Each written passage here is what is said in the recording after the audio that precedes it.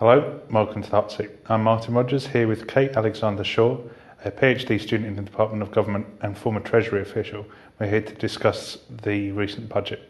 Welcome, Kate. Thank you. So for the first budget by a Conservative majority government since 1996, can you give us an overview of what we've seen? Absolutely. This, as you say, it's the first time we've seen a budget from a majority Tory administration since the mid-1990s. And it contained quite a lot of stuff that was pre-briefed, but also some surprises. One of the striking things about this budget was that it announces a rather smoother profile for public spending than had been expected back in March, and certainly smoother than was expected at the autumn statement last year.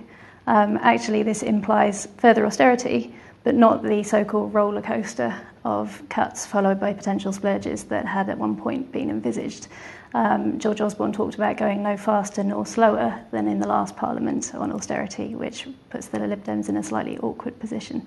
But it implies quite a lot more wiggle room for him on public spending than was previously imagined.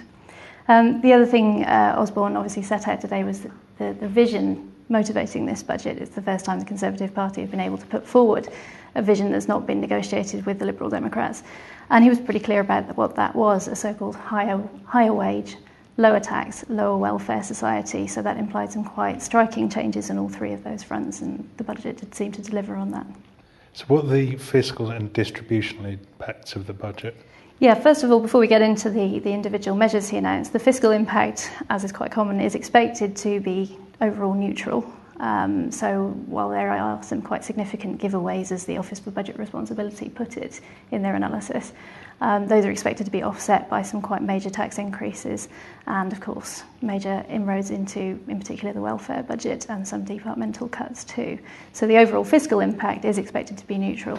The distributional impact of this budget is what's going to be really important, and on that we don't yet have very good information. The distributional impact assessment that's published alongside the budget only runs up to 2017-18. Actually, a lot of the big impact is going to come from welfare measures that kick in after that point. So to the extent that this is going to change the generosity of the tax and spending system to different sections of the income distribution, that impact is yet to play out. So a lot of the welfare measures were pre-briefed. Can you give us an overview of what has come out of this so far? Absolutely, yeah. A lot of the bad news, if you like, was got out of the way at the weekend. So we knew some of the things that were coming on welfare cuts. We knew that the Chancellor was looking for 12 billion worth of savings from the welfare budget over this Parliament. And while initially that was expected to be over 2 years, it's actually been spread to a slightly slower profile, primarily across 3 years. And of course, there were various measures in there. One of the most significant will be the change to the overall benefits cap. So whereas before households were capped in their benefits at £26,000 per year, that's been reduced to £23,000 in London and £20,000 elsewhere. And what's interesting about that is it sort of breaks the link with the initial rationale for that policy. Initially, the wording of that policy, both in the legislation and very much in the way it was presented to the public, was that no household should be able to earn more out of the benefit system than they could, than an average household does in work, hence the 26,000 figure. Reducing at this time, the government seems to be moving away from that benchmark as the driver for this policy and moving much more towards a kind of broader aim to bring down the generosity of the welfare system and create stronger incentives for people to move into work that goes some way beyond pegging it to the average household. So what about the other welfare measures contained in the budget? Well, as expected, there were some quite significant cuts to the tax credit system in particular. We knew this was in George Osborne's sights, and sure enough, the threshold at which, the earnings threshold at which tax credits will begin being tapered off, phased out for households, is much, much lower than it used to be. It's been almost halved. There's also going to be further restrictions in the future on the number of children that count for tax credits purposes. It will be limited to 2 children per household for those born after April 2017. So again, this is pursuing a much more overtly conservative agenda around creating incentives for people to consider their household finances, potentially move into work, potentially have fewer children. The rhetoric around this is that those are the tough choices that working households have to make, and households on benefits should do too. So it's pretty uncompromising conservative content in that part of this budget, there's no doubt about it. The medium management around the budget has improved considerably since the 2012 omni-shambles. Are we now seeing a more confident and competent Osborne as Chancellor? Certainly a more confident George Osborne, I'd say. One of the interesting things about this budget is that it's a highly unusual situation to have a new government but a sitting Chancellor. It hasn't happened since 1931 with Philip Snowden in the Treasury as part of the national government that took over from Labour in that year.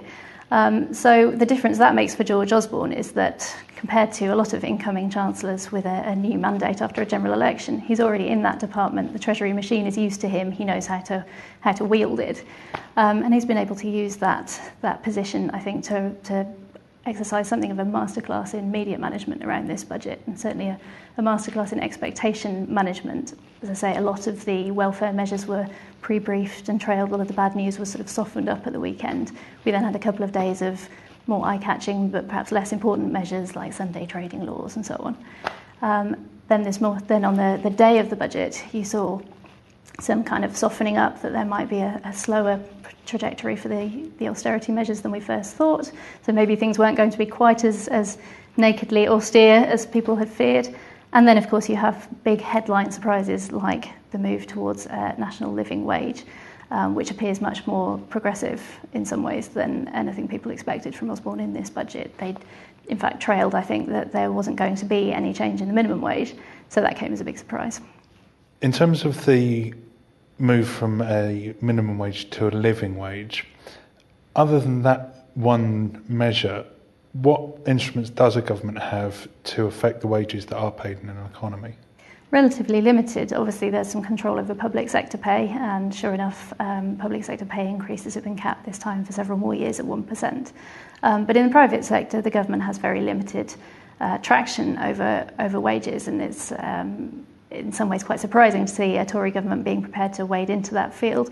The minimum wage, of course, is an established part of the policy architecture in this country now, so they had that lever to pull, and they've done so quite dramatically. The move to a so-called living wage instead of a minimum wage is, I think, largely presentational. It implies a bit more account being taken of living costs, for example, but it's not clear that that's how these numbers have been calculated. So what you're effectively seeing is a step change in the rate at which the minimum wage has been set. And what that does, of course, is create quite a lot of political space for the lower welfare part of the equation. So if you've taken care of the higher wages part of the equation, lower taxes, there's some of that in this budget. There's plenty of tax increases too, but the lower welfare bit is where they really needed to create the political space. And the minimum wage measure, living wage measure, does that.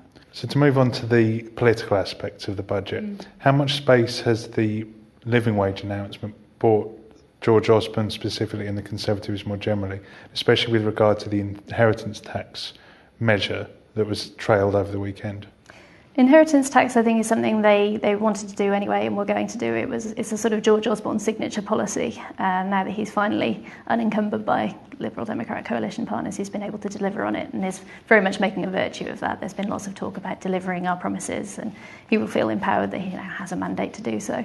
So inheritance tax is something that he's been promising since 2007, and now it's happened. There's going to be an effective £1 million threshold where you're passing on a family home to descendants. So what's the wider political picture for the Conservative Party?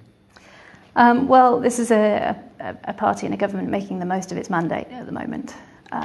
It's obviously been a long time since the Tories have felt empowered to launch a full-blooded Conservative agenda, and in some ways this budget could have gone further in that respect. The fact that austerity has been flattened out somewhat is significant, but nonetheless the sort of social policy agenda in particular here is unmistakably Conservative and effectively throws down a challenge to the opposition parties to ask whether, if they oppose those sorts of measures, they will be where the public are, or whether actually they might struggle to bring the public along with them. The Conservatives have had a fair amount of success in selling the argument that welfare has been too generous, that tax credits are now too expensive or unsustainable, and so on. So it will be interesting to see how the opposition respond to that. So the opposition party, Labour Party, is currently undergoing a leadership contest. Is there a short-term position for Labour to take, or will the position which Labour takes with regard to this budget only become clear in the longer term once a new leader's in place? I think the choosing of a new leader is only the beginning of Labour having a position on this budget and on the government's agenda more broadly. Choosing between the leadership candidates will, of course, give an indication of where the party wants to situate itself on a sort of left-right spectrum, but that doesn't get the job done. There's still quite a large conversation to have about where the party's values are, what its priorities would be in administration, which of the government's policies it might want to oppose or not. Those things are pretty much up for grabs, and that's partly why you saw an emboldened George Osborne this week. He knows that he's got relatively limited effective opposition at the moment, and a mandate to launch a Conservative policy suite, and he's done that. Great. Thank you very much, Kate. You're off the hot seat. Thank you.